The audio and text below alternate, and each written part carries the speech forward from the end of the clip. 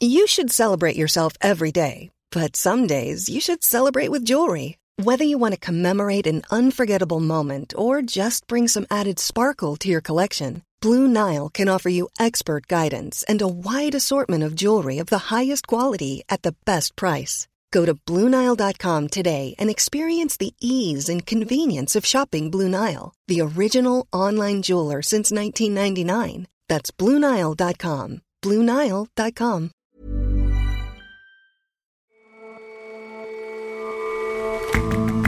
Hello and welcome to The Intelligence from The Economist. In London, I'm Jason Palmer. And in New York, I'm John Fassman. Every weekday, we provide a fresh perspective on the events shaping your world. Every year, The Economist Culture section reviews hundreds of books. Our correspondents read hundreds more in the course of their work. Here are our favorites from 2022.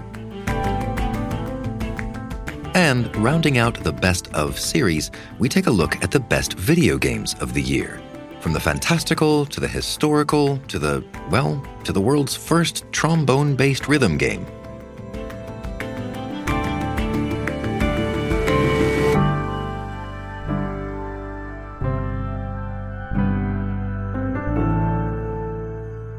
But first,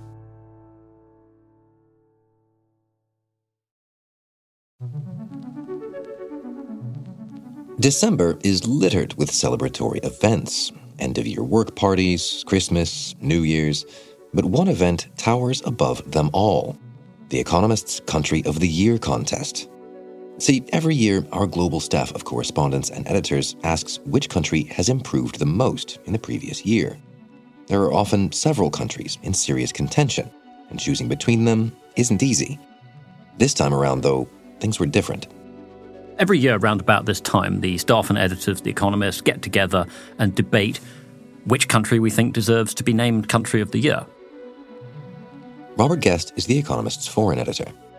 So most years we have a vigorous debate about which country deserves the honour. This year, it was incredibly easy. I mean, there was simply no one who didn't think that Ukraine deserved it, even if that meant thinking about the award in a slightly different way from how we normally do. Thinking differently how? Normally, we're thinking, what is the country that has improved the most in the past year? And with Ukraine, obviously lots of things have gotten much worse. The cities have been flattened, millions of people have fled the country, tens, possibly hundreds of thousands of people have been killed, people are shivering in the dark. Life has gotten much worse in Ukraine. Nonetheless, it was clear that it was the winner because it had simply proven itself this year in a way that no other country had. So talk me through the ways in which Ukraine has proved itself. There are four things that Ukraine has demonstrated this year. One is heroism, and I don't use that word lightly. Most people thought that they would be very quickly crushed by their much larger invading power, Russia. But they stood and they fought and they accepted large casualties and they pushed the invaders back. That was an extraordinary act. Secondly, they've shown ingenuity this year in their military tactics, in learning how to use complicated new kit fast, in targeting the invaders' fuel and ammunition supplies to put them off balance, in devolving decision-making powers to the lowest level possible in the army so that units in the field are quick and responsive and able to outmaneuver the Russians. That was incredible to watch. Then there's their resilience in daily life. In many cities, you see there's often no power at home, so people go to shared offices with generators to get heat and light during the day. And these places also have, bomb shelters underneath them and a week's supplies of bottled water there. They're finding ways to cope, and that's just really impressive. Okay, heroism, ingenuity, resilience. What's the fourth? So there's the inspiration that we're seeing from Ukraine. Their courage in standing up for democracy, standing up against bullies, is an inspiration to people all around the world who also would like the courage to stand up to bullies. And it's a deterrent to bullies around the world, showing that even if you think you're a bigger power, you might get a bloody nose here. Or if you're a dictator and you think you can get away with pushing people around, well, there's a limit to how far you can push people. And it punctured the big lies. A lot of Vladimir Putin's war was built on an architecture of propaganda, on his ability to say to the Russian people, we have to intervene in Ukraine because they're Nazis and they're preparing to invade us and they're making biological weapons. Just completely untrue things that he was saying. And that's been punctured. People just, for the most part, don't believe these things. And if it's showing the limits of how far even a very unpleasant despotic regime can go in altering people's understanding of reality, that's a wonderful thing if the Ukrainians can manage that. With that inspiration in mind, then, what lessons do you think other countries can take from the example that Ukraine has set this year? I think the principal lesson to draw is that you have to stand up to bullies. That if, as has happened in the past, you make large concessions to them, they just want more. Okay, the rest of the world, the West is helping Ukraine to defend itself against the Russian invaders. But also, Ukraine is helping the West, because if Putin is not stopped in Ukraine, he will go on to the Baltics or Moldova or Georgia. I mean, I think the neighbors really understand how important it is to stop an imperialist power like Vladimir Putin's Russia from trying to ride roughshod over people. So they're putting their lives on the line to defend not only democracy, but also the very important global principle that you don't try to change borders by force of arms. And that's an absolutely crucial part of the architecture of global peace, and it's worth defending. And insofar as it is quite an international conflict in that way you described, did any other countries appear near the shortlist simply for their own reactions to this war? Yes. I mean, I think it started before the war when the American intelligence services particularly, but also the British, were very on the ball with seeing what Vladimir Putin was planning to do at a time when almost no one, even in Russia, believed that he was planning to do it. They were saying he's going to invade. It's not a bluff. This is where it's going to happen. This is how it's going to happen. And they were warning the rest of the world. They warned the Chinese government, which didn't believe them. They warned the Ukrainians. They're going to attack Hostomel Airport. You might want to be there to prevent that.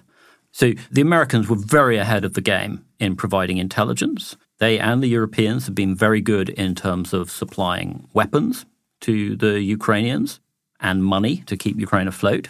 So that's been very commendable. Then we've seen that the places that have taken refugees, Poland, which is not previously known for its extraordinary hospitality to people from other parts of the world, has been very, very hospitable to Ukrainian refugees. And the whole of Europe has made it quite easy for them to move temporarily, to live there and to go to school and work. So there's been a lot of pulling together there. A lot of the rest of the world has tried to help here. But the people closest by, the people with the biggest stakes in it, so that's the Europeans and the Americans, I think have done a pretty good job. International help aside, Ukraine is still, as you say, rightfully and unanimously our country of the year for 2022. Given all those qualities that you mentioned, how do you see things going in 2023?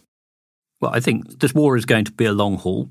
As you can see from the interviews that we did with President Zelensky and with his top generals, they're expecting another Russian big push early next year. Russia's still very big. They are able to commit really large numbers of conscripts to the battle, and Putin clearly doesn't care how many of his own side get killed so long as they can keep pushing. He's terrified of being embarrassed by, launching a big war and then failing to win anything, which would be a very bad look for a despot like him. So he's probably going to keep pushing. And it is essential that the West continues to help Ukraine defend itself. I don't think there's any doubt that the Ukrainians have the will to keep fighting, but they do need the means as well. At some point, with luck, the Russians will get exhausted, but we're a long way away from that point. And we're a long way away from a point where any kind of sustainable peace can be negotiated, because Russia's starting point is that you have to give us a large portion of your country. And the Ukrainians just simply won't accept that, because they'll know that that's a staging point for taking even more in the future. Robert, thank you very much for joining us. Thank you.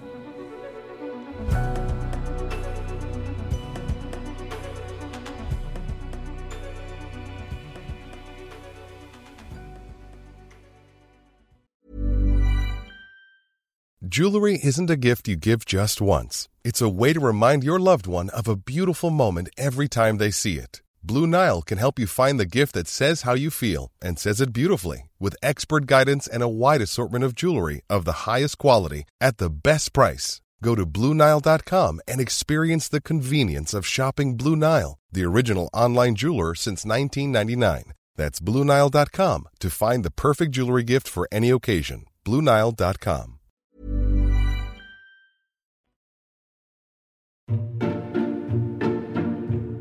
Authors help us make sense of the world we live in, or at the very least to escape it for a little while. And in 2022, there was a lot to make sense of. Our culture team has compiled a list to help you do just that. We enlist the help of all our correspondents to recommend the books that they've most enjoyed this year, in particular those related to their areas of expertise. Andrew Miller is our culture editor. We also look back on the reviews we've published throughout the year, the ones that have been most favourable. And then we put together a list that ranges across styles and topics, fiction and non-fiction, history, the economy, science, and so on. Annie, let's start big and broad. Were there any books that could help our readers make sense of the year's biggest news stories? Well, in our current affairs section, John, there was a book we recommended that recounted the history of economic sanctions in the 20th century, and it could help readers understand one aspect of the conflict between Russia and Ukraine. The book's called The Economic Weapon, and it was recommended by Rachna Shambhog, our business affairs editor. This year I read The Economic Weapon by Nicholas Mulder. It's an economic history of the use of sanctions during the period between the First and Second World Wars, and provides an assessment of how successful sanctions are in preventing military aggression. The book was fortuitously timed. It came out mere weeks before Russia invaded Ukraine and thereby became the target of a whole host of sanctions from the West. Another book that comes to mind has a rather broader perspective. It's called A Pipeline Runs Through It by Keith Fisher, and it's a sprawling history of oil from the Paleolithic era to the First World War. It explains how oil has always been as much a curse as a blessing for the people on whose land it's been found. It's a compelling read and also an immensely valuable guide to what is a great and terrible industry. So, Andy, those both sound like books that use history to help readers understand contemporary society. What about contemporary society itself, sociology? Books that can help readers understand sort of day-to-day life better? Well, John, we do have a category for culture and ideas. And one of the books we recommend there was suggested by Tamara Jelks-Bor, our US public policy correspondent. It's called Of Boys and Men, and it's by Richard Reeves. Richard Reeves' new book, Of Boys and Men, flips the gender gap upside down. Reeves manages to highlight the uncomfortable fact that men are underperforming in many areas of life relative to women. He does this without falling into conservative or progressive traps. Young men are in trouble, yet few policymakers will listen. This book may be the key to finally being heard. And what about business and finance? That's always a big topic here. Are there any books our journalists recommend to readers this year? Well, John, that's a pretty crowded category, as you'd expect. But one of the books we recommended is called Butler to the World. It's by Oliver Bullough, and it was suggested by Matthew Valencia, an 1843 editor at The Economist. Kleptocracy and dirty money have become a hot topic over the past decade or so, and even hotter still, I would say, since the Russian invasion of Ukraine earlier this year. There were several books in 2022 on the topic, and I think the best of them is probably Butler to the World by Oliver Bullough, who's an investigative journalist based in London. It's well researched, it's riveting in parts, it looks in sort of lurid detail at how Britain has become a repository for oodles and oodles of dirty dollars, and how London has arguably become the money laundering capital of the world. And Andy, sticking with what we consider the back half of the magazine, meaning business, finance, science, are there any science books that our journalists recommended?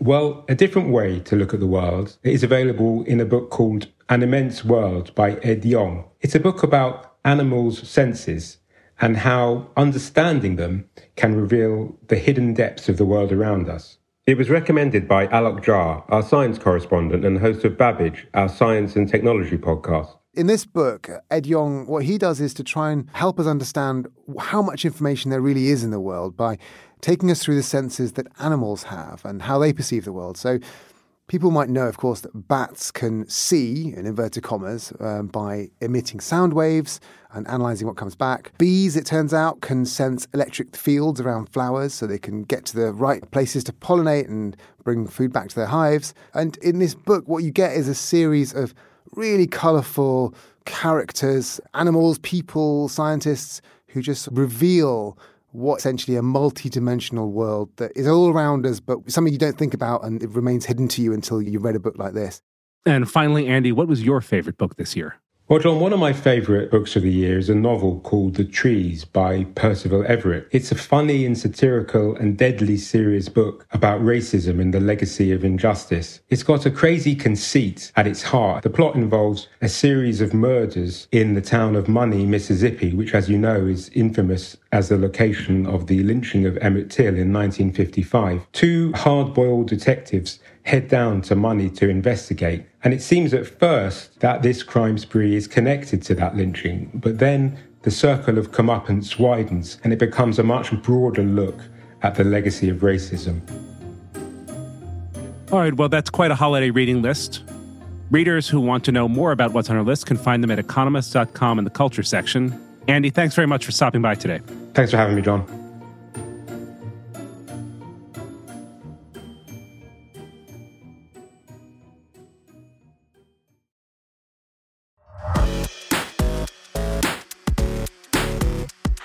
"2022 was an atypical year for games, mainly because so many of the blockbuster so-called AAA games that we expected were delayed, almost certainly because of the pandemic." Colin Campbell writes about video games for The Economist. These games take years to produce. They usually have hundreds of people working on them, so clearly they're going to be impacted. And I think the biggest two AAA games of the year were, first of all, Elden Ring, a follow-up to the Dark Souls series, which are often set in like claustrophobic dungeon-type situations. But this time, the game was more free-flowing. You could move around in an open country. I think it introduced that kind of very difficult combat game to a whole new audience. The other AAA game came much later in the year, and that was the PlayStation 5 showpiece, God of War Ragnarok.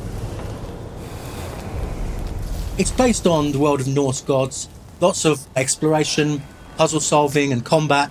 But unlike a lot of games in that genre, there was a lovely human story at the centre of it, which is between the father, Kratos, the god of war, and his beloved teenage son, Atreus, who understands that his destiny is to fight.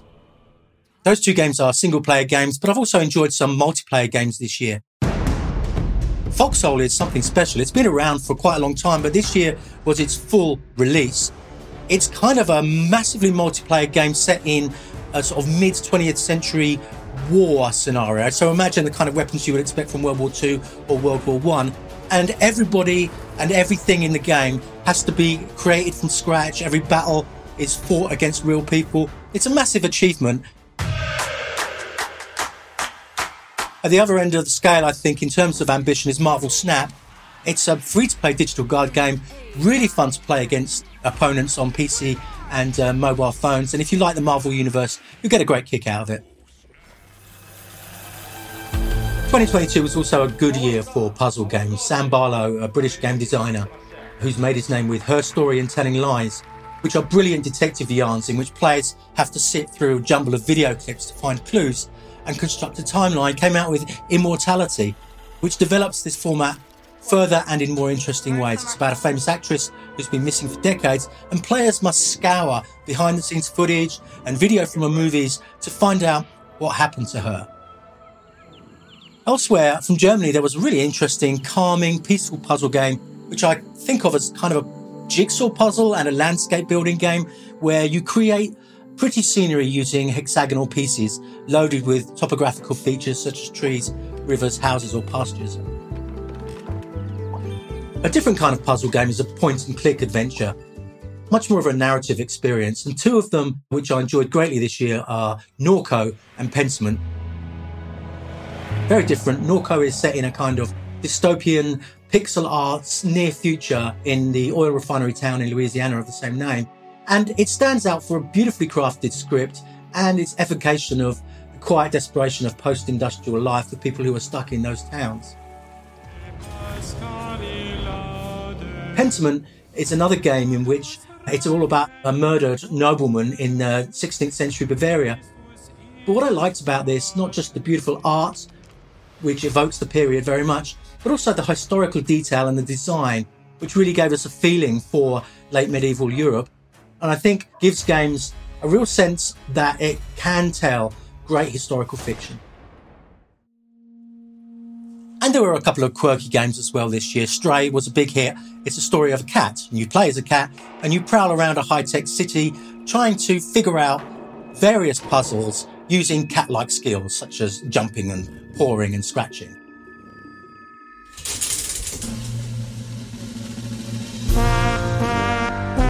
Perhaps the weirdest game of the year, the weirdest hit of the year certainly was Trombone Champ, which came out of nowhere.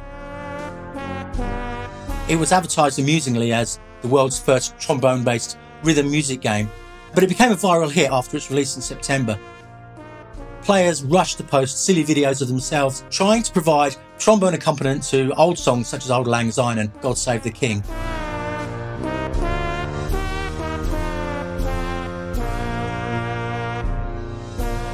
I think this year showed the elasticity of gaming. You know, on the one hand, you've got something that is deep and rich, like God of War, and on the other hand, you have something that's, you know, fairly silly, like Trombone Champ. And I think it shows the range of gaming and how far it is broadening as the years go by.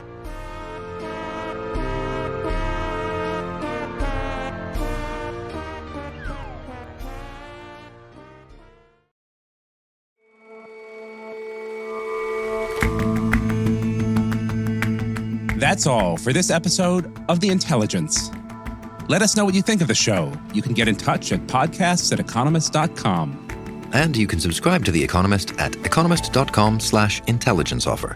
The link is in the show notes. We'll see you back here tomorrow.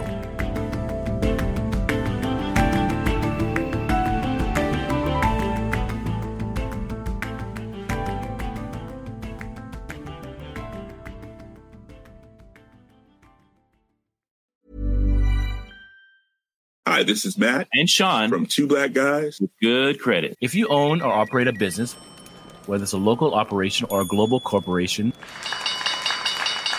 partnering with Bank of America could be your smartest move. By teaming with Bank of America, you'll enjoy exclusive digital tools, award-winning insights, and business solutions so powerful you'll make every move matter. Position your business to capitalize on opportunity in a moment's notice. Visit bankofamerica.com/banking for business to learn more. What would you like the power to do? Bank of America, N.A., copyright 2024.